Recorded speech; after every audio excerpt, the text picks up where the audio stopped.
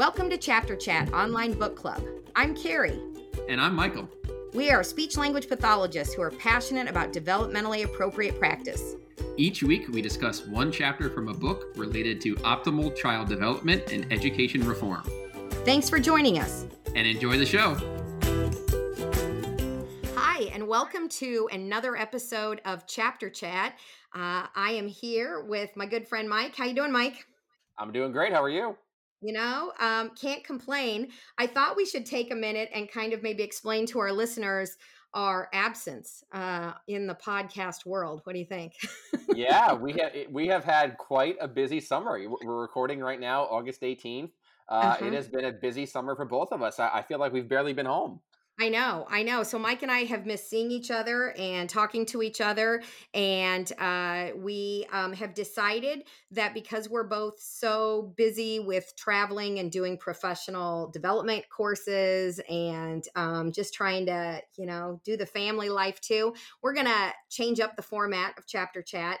And so we're going to go ahead and we have 5 chapters or maybe 6 chapters left of our current book, which is Let the Children Play. How more play will save our schools and help children thrive. We are actually still going to go chapter by chapter, but rather than Mike and I having an hour-long conversation about one chapter, we are going to speed things up and we are going to start, we think, right, Mike, maybe doing an entire book in one episode? I think that's the best way to do it. I think these books really can be summed up in a couple of short different ways to discuss different topics from each chapter. Yep. And it's still truly Chapter Chat. We're still going chapter by chapter. Right. But we're making it a little bit easier for you guys to follow along. Right. So our aim is to keep each chapter discussion, 5 to 10 minutes, right? And just give you a synopsis of the book. And so Mike and I will read one book a month. We're thinking of, this is our plan. We'll see. You never know, right? But this is our plan right now, doing one book a month and trying to still give you guys some high quality information about these reference books, but do it in maybe a fun and engaging way. Yeah, I'm really excited about this. I feel like with this new format, we can really crank these books out and crank the episodes out. And all you people who have been following along from the Instagram Live days and still downloading and still listening while you're on the treadmill or while you're in the car, that really means a lot. And, all the Allison Moultons out there and everybody else, it's so kind to have you guys as part of the Chapter Chat community. And you guys are the reason we do this. You guys are the reason all the messages we get about where's Chapter Chat, where are the episodes. Right. We haven't gone anywhere. We've just, we've just had a lot of work to do, but we're here for you guys. And when we started this, I know I've probably mentioned this before, but we were in the middle of a pandemic and we were on full lockdown and we couldn't leave our homes. And I was not working essentially as a professional speaker. So Mike and I had a lot more time during the pandemic. And now the world has reopened and we find ourselves struggling to find a time where we're both available. So we appreciate your patience and your loyalty in staying with us. So Mike. I think we had too much time during the pandemic. I think we were stuck inside a little too much. Yeah. And we had a little too much time on our hands. Couldn't agree more. So, Mike, we are actually on chapter 5 of our book. And so why don't you tell us what the main theme that you took from chapter 5 was? So the title of chapter 5 is Why Don't Children Play in School Anymore? So, of course, this book right here, Let the Children Play by Pasi Sahlberg, the exact same author of Finished Lessons, one of our earlier books from the Instagram Live days. This book is so incredibly similar to that book. So many of the ideals discussed here, it's the same author, same ideals. The book is really about him coming over to America and realizing how much play is fading away here. So this chapter really goes in depth into why don't the children play in school anymore. And the author does do a great job of highlighting why children don't play at school, because that's the big question, right? Why isn't it happening? Where did the play go? And he breaks them down into 4 separate problems. And once we highlight what these problems are, it really makes it much more obvious from the information he gives. So number 1, he says that play is disappearing in schools and fading away and being eliminated in schools Number one, because of the misuse and overuse of standardized testing. Yep. And us as SLPs could not agree with this more, period. Right. Because we see it with our speech and language students. We see it with IEP eligibility. We see it in the tiny little niche of the speech and language world. And Right. it's 15,000 times bigger for general ed, special ed, and everything. State Absolutely. testing, SATs, ACTs, Mm-hmm. everything. America's overuse reliance on standardized testing. And we've discussed time and time again, this comes from both sides of the aisle of politicians, Right. not Right. from educators. So we Right. look at No Child Left Behind from the George Bush days, and Mm-hmm. Race to the Top from the Mm-hmm. Obama days. Right. So it's very important to realize that I think a lot of what we're seeing nowadays is a major. We talk a lot about America in general, really being split apart and us Mm-hmm. being more at each other's throats than ever Right. before. And I think one place where that's really evident is in schools. I think nowadays parents and teachers, Oh. parents really want to blame teachers today now more than Mm-hmm. ever. Like, my Mm-hmm. son's not getting good grades, the teacher's not doing their job. Mm-hmm. My son's getting in trouble, the teacher's not connecting with them. Mm-hmm. And we want to blame the teachers, we want to blame the underpaid, overworked teachers, but it's really all of the politicians who created these laws Right. that And really, don't you think, Mike, yeah, that teachers probably in some degree blame parents? Well, they need to do more with their child at home. There's this. So I no doubt think about that it. you're right that there's this butting of heads, if you will, and we're playing the blame game instead of really looking at the root cause of why don't children like school? Why are, behaviors, one of the primary challenging behaviors, one of the primary issues in school. And I think it comes down to that, school isn't, what it used to be. We're looking at, like you said, high stakes testing. On page 135 in the book, I love this. It says, if it's not tested, don't teach it. There you go. I mean, how powerful is There you that? go. So we're That's teaching ridiculous. to the test. It is ridiculous. So Yeah. yeah, I agree. Standardized testing, it's caused battles, and Yep. instead of partnering with parents, partnering with teachers, it's a blame game. And what are the most important skills that need to be developed that can't be tested? Executive function skills Yep, can't be absolutely. tested. It's Can't be just it's just tested. informal checklists and informal observations, and that's why schools don't care about them, because they Right. can't be tested. But the biggest thing to that you can take from this chapter is that teachers are really victims of this system, and this Hmm. system is due to the Secretary of Education and the Department of Education And the and all of cognitive these laws hypothesis. and Yeah. the cognitive hypothesis and all of Hmm. these laws that were passed by politicians, not educators. So Right. standardized testing is really a major issue. Number one. What's the Uh, second problem? Second one is one size fits all teaching. So this right here is a direct effect of number one, of the use of increase of standardized testing. Now we have one size fits all teaching. And we Hmm. especially know this as speech and language pathologists, is you always have to tailor towards the unique individual. Hmm. Anything that is one size fits all is Hmm. really not going to work for the larger group, Right. especially when you have differences in socioeconomic status, different parts of the world. Hmm. Teachers have to teach to the test.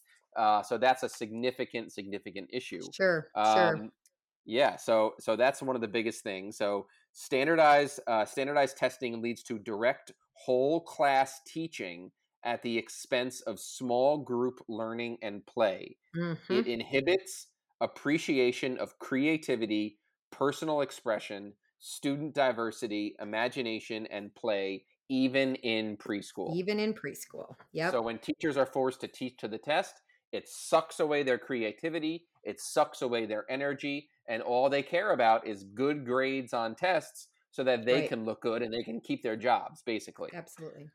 All So right. number What's the three, next? Yes. What's the next yep, one? number three is narrowed curriculum and concepts of learning. So that right there goes really hand in hand. Learning is defined as knowledge transmission and determined by standardized measurements. This leads to an incorrect model of intelligence and narrow curriculum that undermines other domains of mind. Play Yep. is seen as recreation and not learning. So that's Yeah. that sums up education today beautifully. It's Yep. really this narrowed view of learning. You're only learning if you can perform on this multiple choice Scantron test. Right. If you don't get an A or above on a Hmm. Scantron multiple choice short answer test, then you don't know how to learn. And Right. that's Right. ridiculous. And You it know, is. And to me, it's this idea that we've decided as a society that the most important thing to be is smart. And then how do we measure smartness? By grades. I mean, it's like this circular reasoning that just is backing us into a corner in education. exactly, exactly. And it's really sad because kids don't have a chance to learn with their hands or learn through Hmm. play or learn through Hmm. trial and error or learn, we learned in finished lessons with the same author that kids Hmm. are doing internships, they're in the community, they're trying Hmm. things, they're meeting people. Right. And America only wants to do this one size fits all approach with this narrowed curriculum of Yep. you can only learn if you can regurgitate onto a test. And that's not really how the young brain works. All right. Let's Then, summarize. yep, What's the last part of the chapter then, or the last barrier, I guess, to learning? number 4 is a great one. Okay. Seeking success by demonizing failure. So this is a Mm, huge one. So over reliance on success for the young brain, the only desired outcome of teaching and learning. This leads to avoiding, and that what's one of the biggest thing one of the biggest problems we have now in this country with school is flat out blatant school refusal. I can't mm-hmm. tell you how many teens I've worked with that literally are just getting up in the morning and say, I'm not going to school, I'm not going. Yep. And the Yep. parents are completely lost and they don't know how to get the kid from the house Mm-hmm. to the school, and that's becoming a major problem. So this leads to avoiding failure and not understanding that often success is an immediate consequence of failure. So that's a really nice way of defining the fixed mindset. Yeah. Being afraid of Sure. failure, being afraid of trying things. Yep. And this is really what the American education system is teaching. If you're not getting A's, if you're not getting good grades, if you don't have a strong GPA, you're Mm-hmm. a failure. So Yeah. you need to fit our mold. You need to perform in the ways that we want you to perform. And if you don't, you are a failure in our Right. minds. Right. Right. So don't you feel like, I mean, they say it on page 146 in this chapter that school has turned into like stress factories for children? That's exactly what it is. Yeah. So Yeah. basically, one of my favorite quotes about school is we have created an environment that fosters anxiety instead of resilience. Yep. A student's educational journey from preschool to 12th grade should be something they look back on with fondness and an Mm-hmm. area where they grew and they gained all of the skills needed for long-term success. And the Yep. students of today are doing nothing but gaining stress and gaining anxiety and Yep. feeling worse about themselves Yep. and feeling Yep. worse about their futures. And a big part of that is because the education system we've created looks nothing like real life. Right. We've created Right. this very strange stress factory, this very strange environment that really wants you to fit into this mold. And we learned Sure. from previous books that schools really haven't changed in hundreds and hundreds of years Yeah. from the time when they were just copying Bibles. Right. But old school, schools of today looks nothing like real life. It looks Yeah. nothing like a job. It looks nothing like a career. It looks nothing like a family. It looks nothing like an apartment or money management or Mm-hmm. relationships or experiences.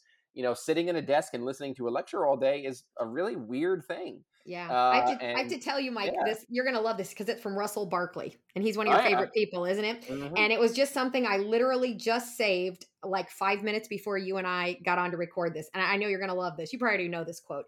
Executive functioning is not about knowing things, it's about using what you know for effective performance in life. And like There you go.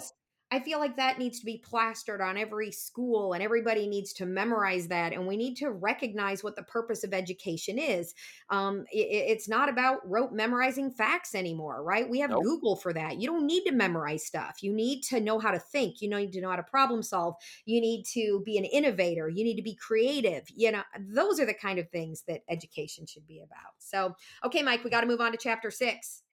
Chapter 6 is a big one, and Okay. this is one that I am so passionate about. He calls it in American tragedy, the death of recess. The death And of recess. oh man, this one right here, this is huge. Yep. And it sounds so bleak, it sounds so dark, but man, it's real. It's real Mm-hmm. out there. I can't tell you how many meetings I've been to where I've gotten to the point where I flat out ask the teachers, the administrators, the principals, the supervisors, has this student ever lost recess time as a Mm-hmm. consequence? And Uh-huh. they do whatever they can to fumble the answer and beat around the Right. bush. Right. And if it's a speck of an answer that this student lost recess time as a consequence, man, do I have mounds of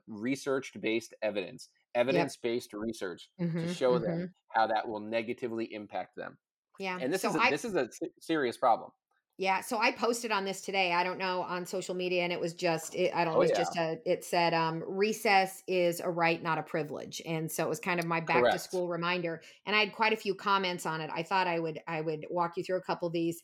One person said that because their child has frequently had recess taken away due to behavior, and he has a diagnosis of ADHD, that she had it written into his IEP that they could no longer do that. And I had never thought of having it written into the IEP that they cannot use removal of recess as a punishment. Somebody else made a comment that their child starts kindergarten this week and they are so nervous because they've been informed, the teachers informed them that every time they have a misbehavior, they get minutes taken off their recess. And so she said, I'm already so nervous to send my 5-year-old because they're going to start punishing him and removing recess minutes, starting immediately. So Unbelievable.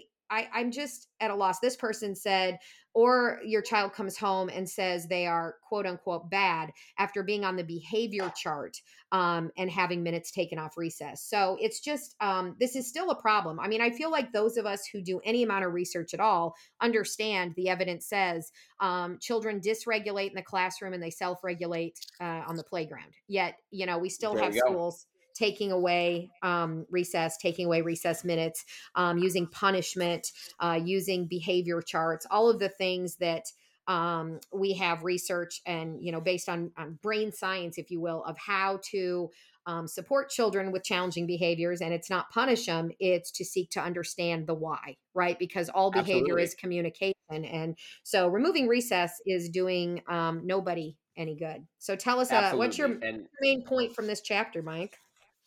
well, one of the biggest statistics that really stood out to me from this chapter is on page 177. Okay. By the 2011-2012 school year, only 22% of American school districts required daily recess. So that right there, is just absolutely blows my mind. 22% of American Yeah. school districts require daily recess. I wonder what it Meanwhile, is now, because that was a decade ago. that was It would that was be, yeah, yeah, it it'd would be be even curious, less. interesting to It would see be, what it especially is. after the pandemic and everything Yeah. else. Hmm. It's absolutely ridiculous. So it's Hmm. just it blows my mind that this is still an issue. Right. And on page 187, they're Okay. saying taking play and taking recess as a consequence. Hmm. Children are not developing the skills they need to attend to lessons Right. and assignments later on down the road, Yep. and yet we expect more from them using narrow and scripted curriculum. I Yeah. can tell you that when kindergarten teachers at my school advocated for an additional 15-minute afternoon recess, their administration came back and said, absolutely not. Yep. So Yep. this is it. This is exactly it. And So yeah, go I ahead. was just gonna say, do you remember, Mike? It was in one of the previous books, or perhaps it was even in a previous chapter in this book, where we read that prisoners are Yep, required by law to have 60 minutes a day of outdoor time, and that's not negotiable. Like every prisoner has to have that. And so we absolutely. make the comparison that American students get less outdoor time than prisoners, in this country. So don't, Unbelievable. we can't try to say that we're doing what's best for children with our current education, program, or, the way we're running education in this country. And when we really look at, the daily lives of kids today, school for so many kids is the one place where it's supposed to be safe, where Hmm. of course, we want it to be safe. And all of their same age peers who they're growing up with in their same community, in their same Hmm. zip code are there. And Hmm. they go home after, they go home, they have, some of them have hours of homework to do. Yep. Yep. And, parents are overburdened, overworked, and they have a lot Hmm. to do. So school is really the only opportunity for them to have true varied experiences and Hmm. interpersonal relationships. They're in Right. the home. There's video games there, there's screens there, there's iPads there, there's exhausted parents there. They Right. still have to have dinner and homework and bedtime routine and They're everything. hungry So and it's yeah. everything. Mhm. Yeah, school is the one place where kids can really get this experience. Right. And if they're not playing, if they're not having access to recess, if they're not having opportunity to play with their hands and learn and do Mhm. different Mhm. things, they're just simply, it's not going to happen. And you're Yeah. only a child once. That's And that's right. these kids are gonna turn 18, get accepted into a college, and Struggle. Mhm. flunk out the first semester Yep. because they're not gonna have any of the skills. Right. The necessary Yeah. skills. Yeah, absolutely. Okay, so let's move on to chapter 7. This Okay. one is called what, Mike? The Global War on The Play. global war on play. So this goes right back to our acronym GERM. This is Okay. another chapter that discusses GERM, the Global Education Reform Movement. Mhm. And this is a great chapter where he kind of goes around the world and talks about how the American problem is spreading to other countries as well. We learned about Finland, how they're doing the right thing, and they're top Mhm. 5 in the world in education, top 3, number 1 Right. basically. But he really goes around the world here, talking about. He starts with China. So he talks about play advocate Professor Peter Gray from Boston College. Mhm. Mhm. Chinese students spend almost all their waking hours studying. They have little opportunity to be creative, take initiative, develop physical and social skills. In short, they have little opportunity to play. So China, we know, has a serious issue with play, and there's overpopulation issues Right. there. Right. There's Right. mental health issues, lots of issues. Mike, Uh, look at page 198. I just saw this word, and it is a widespread name for Chinese graduates is Gaofen Deneng, which means, this is crazy, high scores but low ability. Now let's think about that for wow, a minute. I mean, that wow. is a powerful, the fact that they have a word to describe graduates in China that means they have good grades, but they have low ability. And don't you think that is what we're dealing with here? We have lots of students who, with all the Yep, added supports, with somebody nagging them every night, you have homework, you need to do your homework, let's finish your homework, So we've got parents nagging. I mean, parents can get online and check Power School or whatever and see yep, that there's missed assignments. So they've got teachers and they've got administrators and they've got parents nagging them in high school. And then the freedom of college comes. And guess what? Our students who had good grades in high school, had high test scores, high stakes testing scores, ACT, SAT, whatever, and they go to college. And we know that the United States has the highest college dropout rate of any sure developed country in does. the world. And so it really makes me realize that we also have high scores but low ability in this country as well.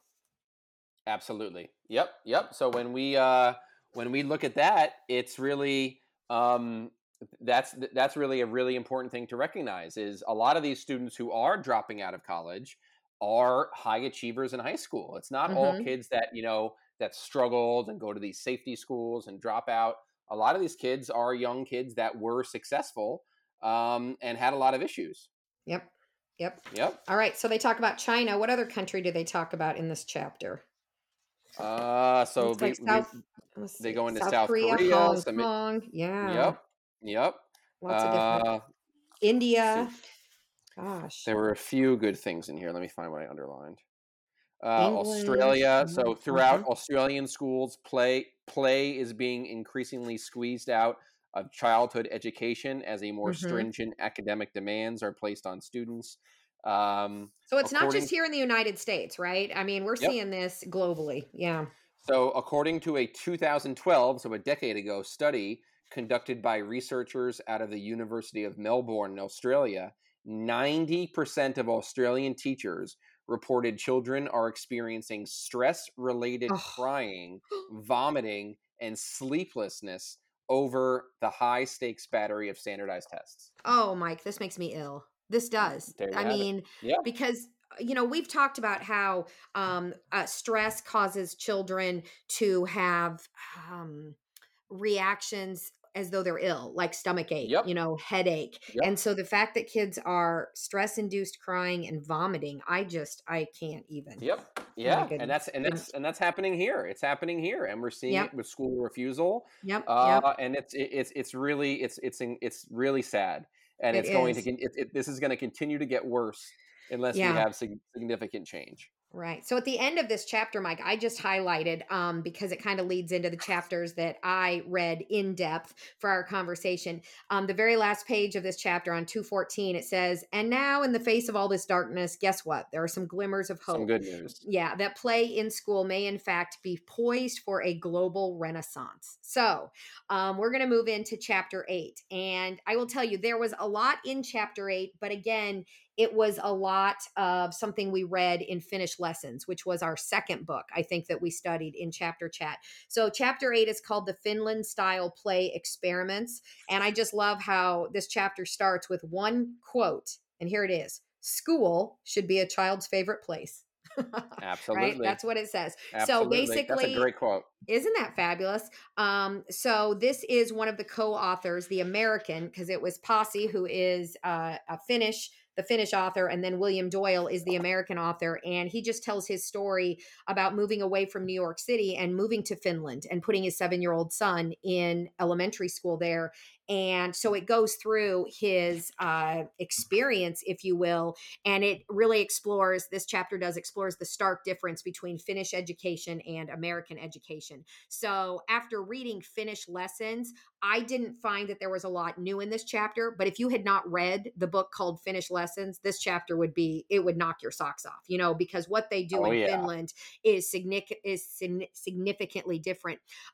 Many American students in elementary school are loaded up with hours of homework, driving some of them and their parents to despair and triggering painful family squabbles over how to manage the process. Many children lead sheltered, cocooned, and heavily programmed indoor lives devoted to academics and heavily structured, quote unquote, enrichment activities their every waking minute. And it's all choreographed by adults. So that's kind of the American child's life. But in Finland, neighborhood schools are equitably funded, teachers are trained and respected like scientists, and play is commonly understood to be both. Are you ready for this? The whole point of childhood and the bedrock foundation of effective childhood education. How powerful Mm. is that?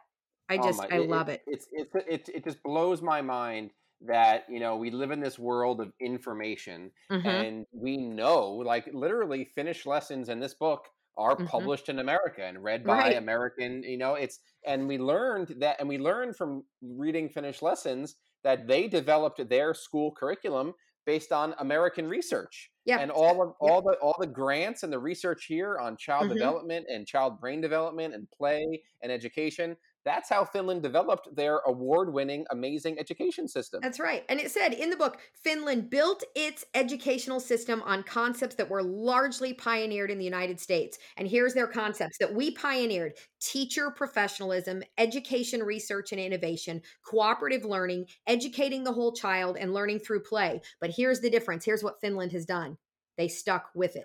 They didn't just take the research and talk about it, they implemented it. And now, a decade later, they are still sticking with it. And so, get this, Mike, this is probably the most powerful thing that I took from this chapter: a 2017 UNICEF report card on how developed nations meet the needs of their children. Are you ready for this? The Nordic nations, so we're talking Finland, Denmark, Iceland, Norway, Sweden, they dominated the top 5 national rankings. And guess where the United Wow. States was? The United States, again, we are looking at how developed nations meet the needs of their children. The United States was 37th out of 41 countries. That's pathetic. That is pathetic. 37th. Okay, Pathetic. Canada was 25th, Australia was 21st, and the UK was 13th. The United Unbelievable. States is 37th. Now here's another thing that's going to this blew my mind. They asked in this chapter, how did Finland make this happen? How did Finland become such a child and family friendly nation? Because when you look at the fact that they have this thing, I wrote it down, Mike, because it's such a fascinating thing. I wonder where I wrote it. Here it is. They have maternity visit, and they bring a baby box when a family is expecting. So somebody from the government brings you, does a maternity visit to make sure you're doing okay, you have everything you need, and they bring you a baby box. They bring you everything you need to bring a baby home from the hospital. How crazy is that? And then they have Wow. strong parental leave policies. If one parent stays home, they will provide you with a certain stipend for up to 3 years.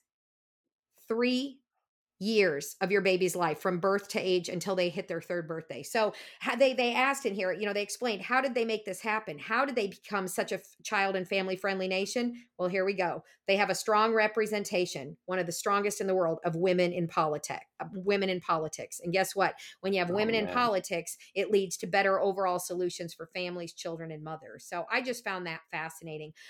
In this chapter, they go into what Finnish education looks like. They reiterate that every student in Finland has 15-minute outdoor recess following every hour of education inside. So that means they have 4, sometimes 5 mini recesses per day. And they truly believe that is one of the reasons their children, they don't have significant behavior issues, because after every hour, they have 15 minutes outside. And in this chapter, they talk about how in Fort Worth, Texas, and in Long Island, New York, they did similar play experiments to what Finland has done. And it's pretty amazing, because they did these play experiments with this hypothesis, Mike, that more recess would equal better learning. So they gave constant doses of unstructured outdoor free play. And what they have found is that they have improved focus in the classroom, academic performance on reading and math is improved, and classroom behavior improved significantly. And they just kind of go on to say that kids are not hardwired to sit all day. In fact, I don't know any human being who is hardwired to sit and learn all day, right? You have to have play-based movement in order for learning to happen. And here is how the chapter ended. And Mike, we have talked about this in the past, and I'm like, it just blows my mind, because how much money do we spend on failed education reform programs? How many? I mean, we spend billions, right? Billions of dollars trying to reform. Absolute billions. And here's how the chapter ends. This is play in its most powerful form, a virtually no cost, low tech intervention that can sharply boost children's learning and healthy development. So this chapter just outlines, and the next 2 chapters are going to tell us how to do it. And that's what I appreciate about this book. But this chapter specifically says, look, we've been doing experiment after experiment after experiment, and it works every time. Play is the answer. Play-based movement is the answer. Outside is the answer, right? So we've got solutions. So then we move into chapter 9, and this chapter is called The Great Global Play Experiments. So one of the chapters you covered was all about how there are germs, that we have this global education issue where it's not just the United States, many countries, not the Nordic countries, mind you, but all the other developed countries are struggling with, we need higher test scores. We need to push, more academics. We don't have time for recess. Well, in chapter 9, they go through and talk about what some of these countries are doing to revolutionize play-based learning. And the majority of the chapter is actually focused in China. And they have a program in China called Anji Play. It's spelled ANJI. Okay. And this approach was developed it took 15 years to develop this. And it is now the full-time curriculum of hundreds of schools in China. And they continue to add more and more schools to this curriculum because the results have been phenomenal. So what they did is they basically designed a minimally structured, open-ended early childhood learning environment, and they provided kind of loose parts. This whole idea of, they used the community, and they took simple local materials, so they didn't cost anything. These are all donated, that allow children to play, discover, explore, imagine, and create, and most importantly, take risks. And they talk a lot about the importance of risky play in this chapter. And so the founders of this program, the people who developed the program said the primary foundations are love, risk-taking, joy, engagement, and reflection. And they call all of those things true play. And here's the coolest thing, Mike. What the teachers do in this environment is they walk around with their smartphones and they record children playing. And so the children play all morning. And then when they come in before lunch, right, they wash up, they have lunch. And after lunch, here's what the class does. They sit around and they watch videos of their peers playing, and they let the peers describe what they were doing and how they came up with the idea and what they learned from it. And the kids, they spend all this time analyzing and talking about play. And then here's what happens. Genius. Then, yeah, they draw, they go to the table and they draw what it is that they did that day. And they basically are creating complex storyboards. So that's how they Oh my build in the God. literacy and the reading and the writing. I mean, I'm Oh my seriously, God. Mike, as I'm That's reading this, amazing. I'm like, Genius. oh my Genius. gosh. Oh my Genius. gosh. Genius. I was yesterday, I spent some time in a local early childhood center as a consultant, and I had been there last year and had given them some recommendations, how to maybe make the learning environment less distracting. A lot of stuff on the walls, a lot of stuff hanging from ceilings. And so, anyway, so they made a lot of changes and they asked me to come out, and I was very pleased. I mean, they had eliminated a lot of clutter, reduced the distractions in the classrooms. I mean, some were definitely, doing better than others, but they're kind of on the right track. But it just Hmm. is still a stark contrast of these structured classrooms with tables and chairs and carpet squares than when I read about this, this open-ended, child-led, loose parts play. That's Um, amazing. it's just, I You don't can know. literally do what you just described, that learning process, that learning Uh-huh. activity. You can literally do that every single day Yep. for an entire year. You And can it's do that different every day. you can do that from September 1st until the last day of June. Yep. Like there, Yep. like that, and if you do that, think about the quote from the beginning of the chapter. Yep. School should be a child's favorite place. And if you do that, school It will will be. be. Think It will about it. be. Think about that as a kid. You will look forward to playing, watching the videos, talking about it, drawing. Drawing. Yep. Oh my God. Like, even as an I know. adult, I want to do that. I know. I know. So they go on in this chapter to say, hey, people, in case I need to remind you, childhood is a period of preparation for life, not for taking tests. So true play allows the child through the experience of joy. And to me, that's everything. If there isn't joy in learning, children aren't going to love learning. But as long as there's joy in learning, children always love to learn. And so in this, they talk a lot, again, about the importance of offering risky play opportunities. And they didn't talk about this in this chapter, Mike, but I always like to say that risky play is different from hazardous play. I'm not sure we need to give children, guns and fire and knives. Risky play, though, means, you're letting them climb high places and you're letting them climb the wrong way up a slide, for example, and you're letting them swing high and you're letting them play with sticks. And I mean, I go into early childhood centers and I'm telling you, they're not allowed to touch a stick. They're not allowed to touch a rock. They get in trouble. They're not allowed to do those things because they can't have any risk in play. And so I love this explanation in chapter 9. Without risk, there is no ability to solve problems. And without problem Wow. solving, there is no learning. I mean, can we just say, like, we could just stop right there? Like, to me, that one sentence, we should be able to just say that. And it should be like everybody's jaw should hit the floor. Without risk, there is no ability to solve problems. Without problem solving, there is no learning. That's exactly it. That's exactly it. And where's the and think about that. Without problem solving, there is no learning. And we learned earlier that it's this narrowed, structured, rigid curriculum that all your taxpayer dollars are going towards, and Mm-hmm. all these $1 billion grants are going towards. Think about this. Where is the problem solving in Yeah. today's education? Where Where's is it? the innovative? And Yeah, it's innovative when? problem solving. It's not What? solve a problem that has one correct answer, like a math problem. That's not what we're talking about. We're talking about, here's a situation, right? We don't have enough money to have prom at the whatever, hotel. Okay, well, that's our problem. So now let's generate solutions. That's Correct. real life Yeah. problem solving. Okay. Yep. So, But kids today, there's no opportunity to problem solve when teachers are teaching to the test and kids just answer the tests, get a grade, and move on to the next thing. That's yeah. it. It's always just performing the test, performing the test, performing the test. Yep. Kids Get are good not grades. asked to solve. They're not asked to solve problems. Nope. And so in the end of chapter 9, or the rest of chapter 9, it goes on to outline other play experiments that have been held with great results in New Zealand, Scotland, Singapore, Tokyo, and Croatia, believe it or not. So it Okay. really is a Okay. fascinating chapter. So then our last chapter of this book, Mike, I have to say I was pretty impressed with how they kind of summarized this, because they took everything and said, all right, this chapter is called Play in the Schools of Tomorrow. And Okay. so here's a quote. Someday the system will be such, are you ready for this, Dave? That the child and the teacher will go to school with ecstatic joy, At home in the evening, the child will talk about the things done during the day and will talk with pride.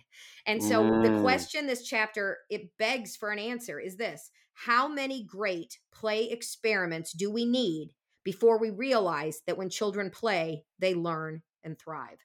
And so I really feel like they're being a little snarky here, which I'm actually okay with, because I'm about as Yeah. snarky as they come when it comes Yep. to you. If you follow me on social media, I am, always talking about how we have to be defenders of play, and Defenders of play. it's so important. And so I feel like they were like, okay, so we've outlined it for you here, people. We've shown you in country after country, in multiple states in the United States, how they have taken these play experiments and children have thrived. Their test scores have improved. There is no other thing we've done in American education that has improved test scores, okay? But increasing recess, reducing stress at home, reducing homework, increasing and valuing family time, increasing play-based learning. Oh, that has increased our test scores. It has made for fewer challenging behaviors in school. So, I mean, we've seen nothing but positives from all these great play experiments. But what they're asking is, look, when are we going to wake up and realize that many education reforms have failed us and put us on the wrong course? So, cultural anthropologist Margaret Mead, here's her quote: "Never doubt that a small group of thoughtful, committed citizens can change the world. Indeed, it's the only thing that ever has." I mean, how powerful is that? Wow. It doesn't take, Wow. Mike, you and I have said from the beginning of Chapter Chat, this is a grassroots movement. This is not like, you can't That's just right. That's reform right. education, from the top down, because education has too many layers of red tape. So this is a grassroots. So the best thing about this chapter, I mean, I had goosebumps reading this chapter, Mike, is it outlined 12 ways we can be change makers. And I mean, these are legitimate. So I'm just going to go over a few of them. I'm not going to read you all 12, but the very first one is, and you're going to love this, Mike: switch off the screens. Go to the playground with your child. Play every chance you get. Said provide a safe play environment, but not one without risk. Let children fail repeatedly. Let them figure out how to solve problems. Let them be bored. How many times have we said that, Mike? That Wow. boredom is the Wow. fuel for creativity. In this chapter, it says only intervene when absolutely necessary. Help children learn to negotiate when conflict arises. Talk about play and playtime practices to other adults. Cite the Harvard resource. So I have to tell you, That's right. and Mike, you liked my post a couple days ago. I did my new course called Building Executive Function Skills Through Play-Based Learning, and it's all based on that Harvard Center for the Developing Child.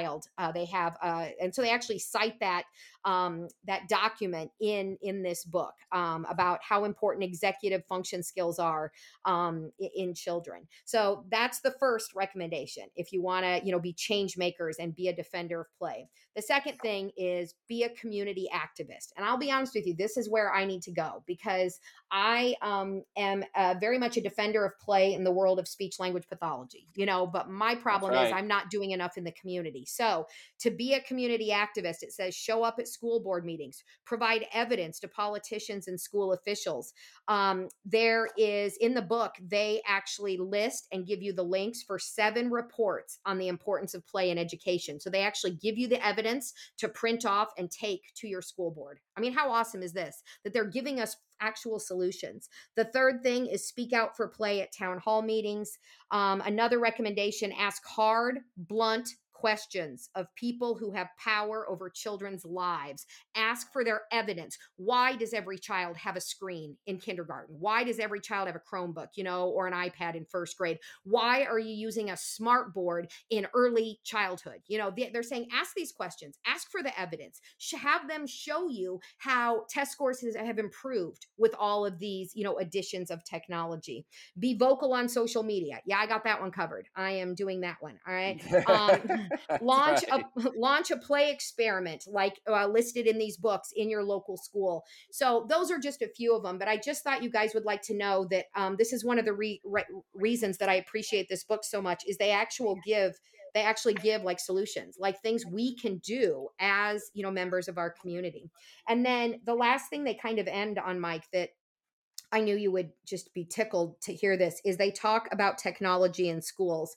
And you Hmm. have said, I know, Mike, and I know we've talked about it, but I know you have specifically said in previous chapter chat episodes that somebody's making a lot of money off of putting a screen in every child's hand, You got right? I that mean, right. that has come Absolutely. up.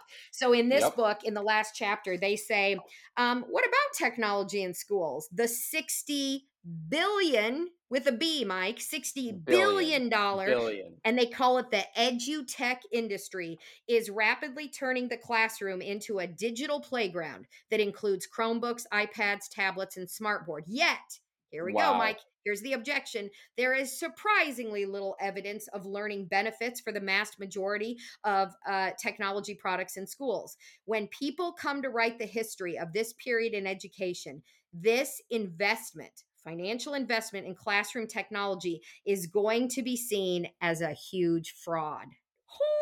I can't even handle Oof. this.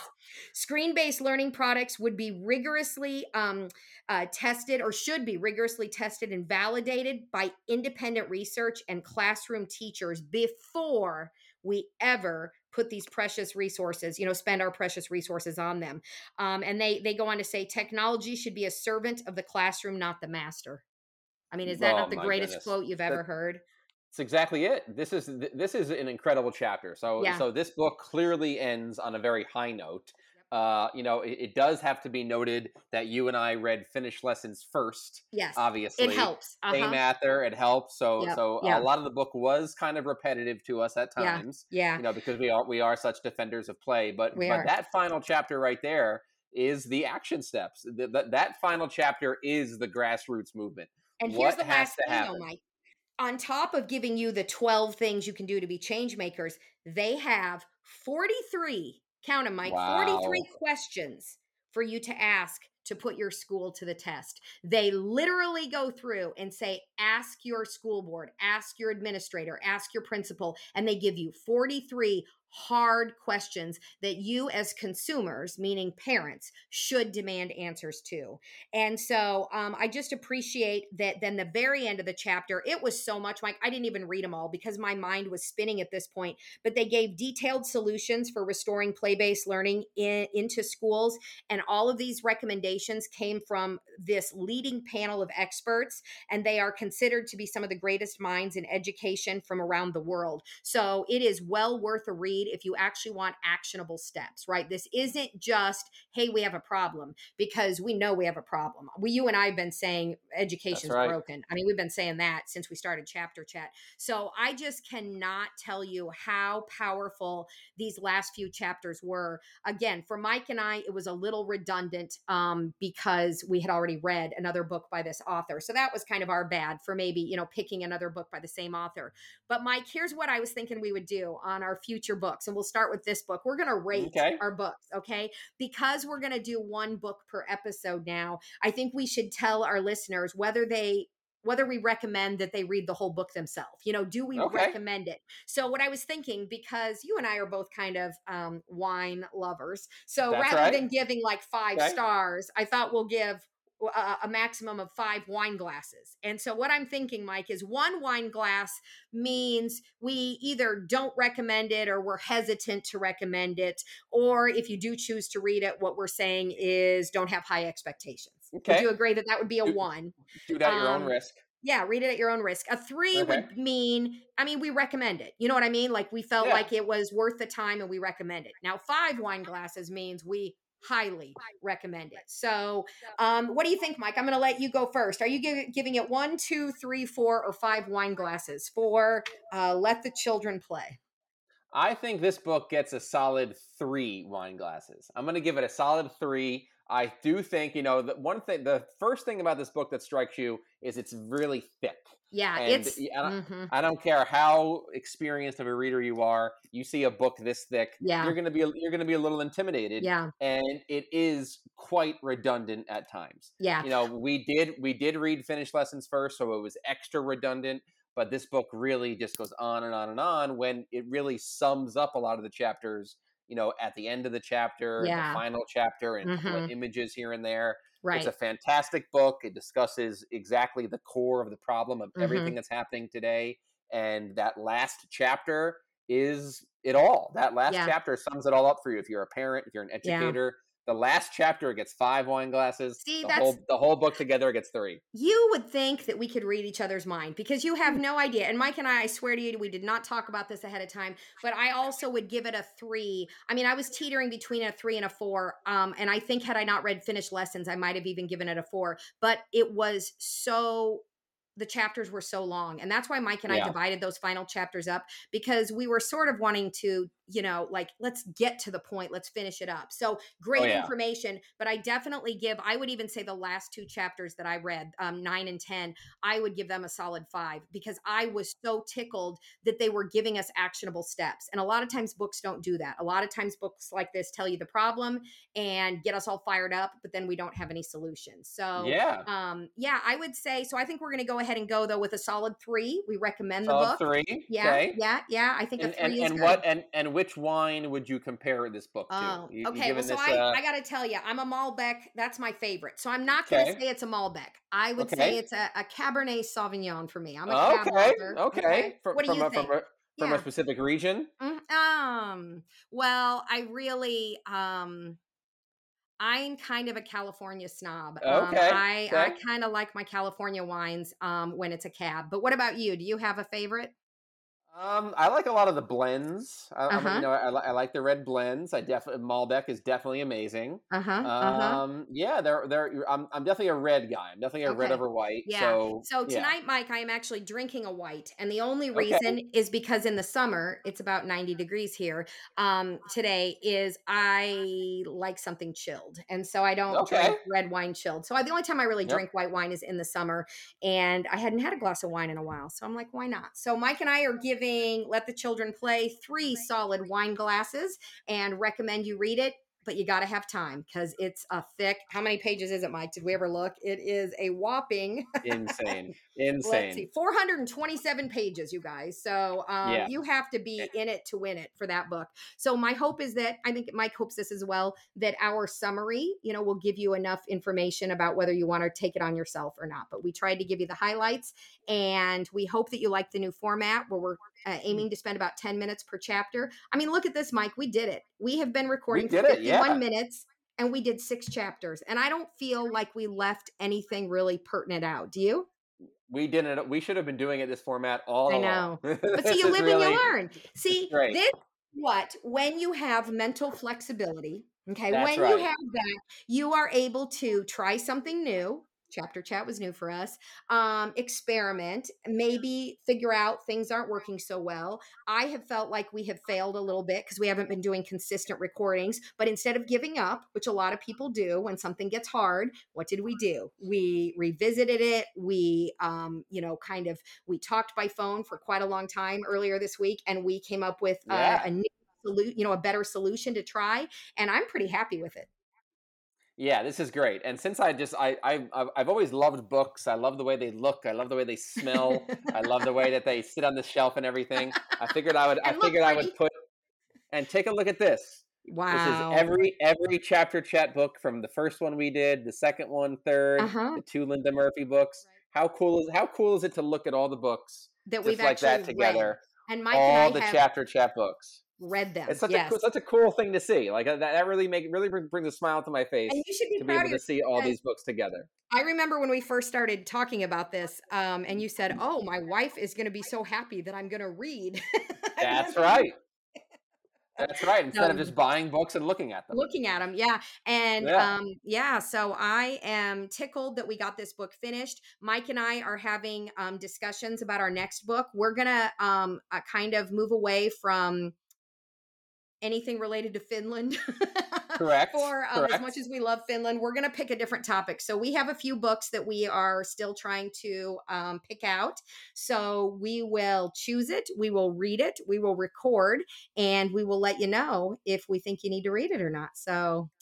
Absolutely. Yeah. And check us out on Apple Podcasts, on Spotify. Listen, leave a 5-star review, leave some comments, message Carrie, message me on Instagram. We love to, answer your guys' messages. Yes. And that's the best thing about this Chapter Chat community is how interactive we all are. Absolutely. So Mike, it was awesome as always. I have missed talking to you, and I'm That's glad we're right. kind of back on track with Chapter Chat, and I look forward to our next episode. Sounds like a plan. All right. Take care, everyone. Bye-bye. Bye, everyone.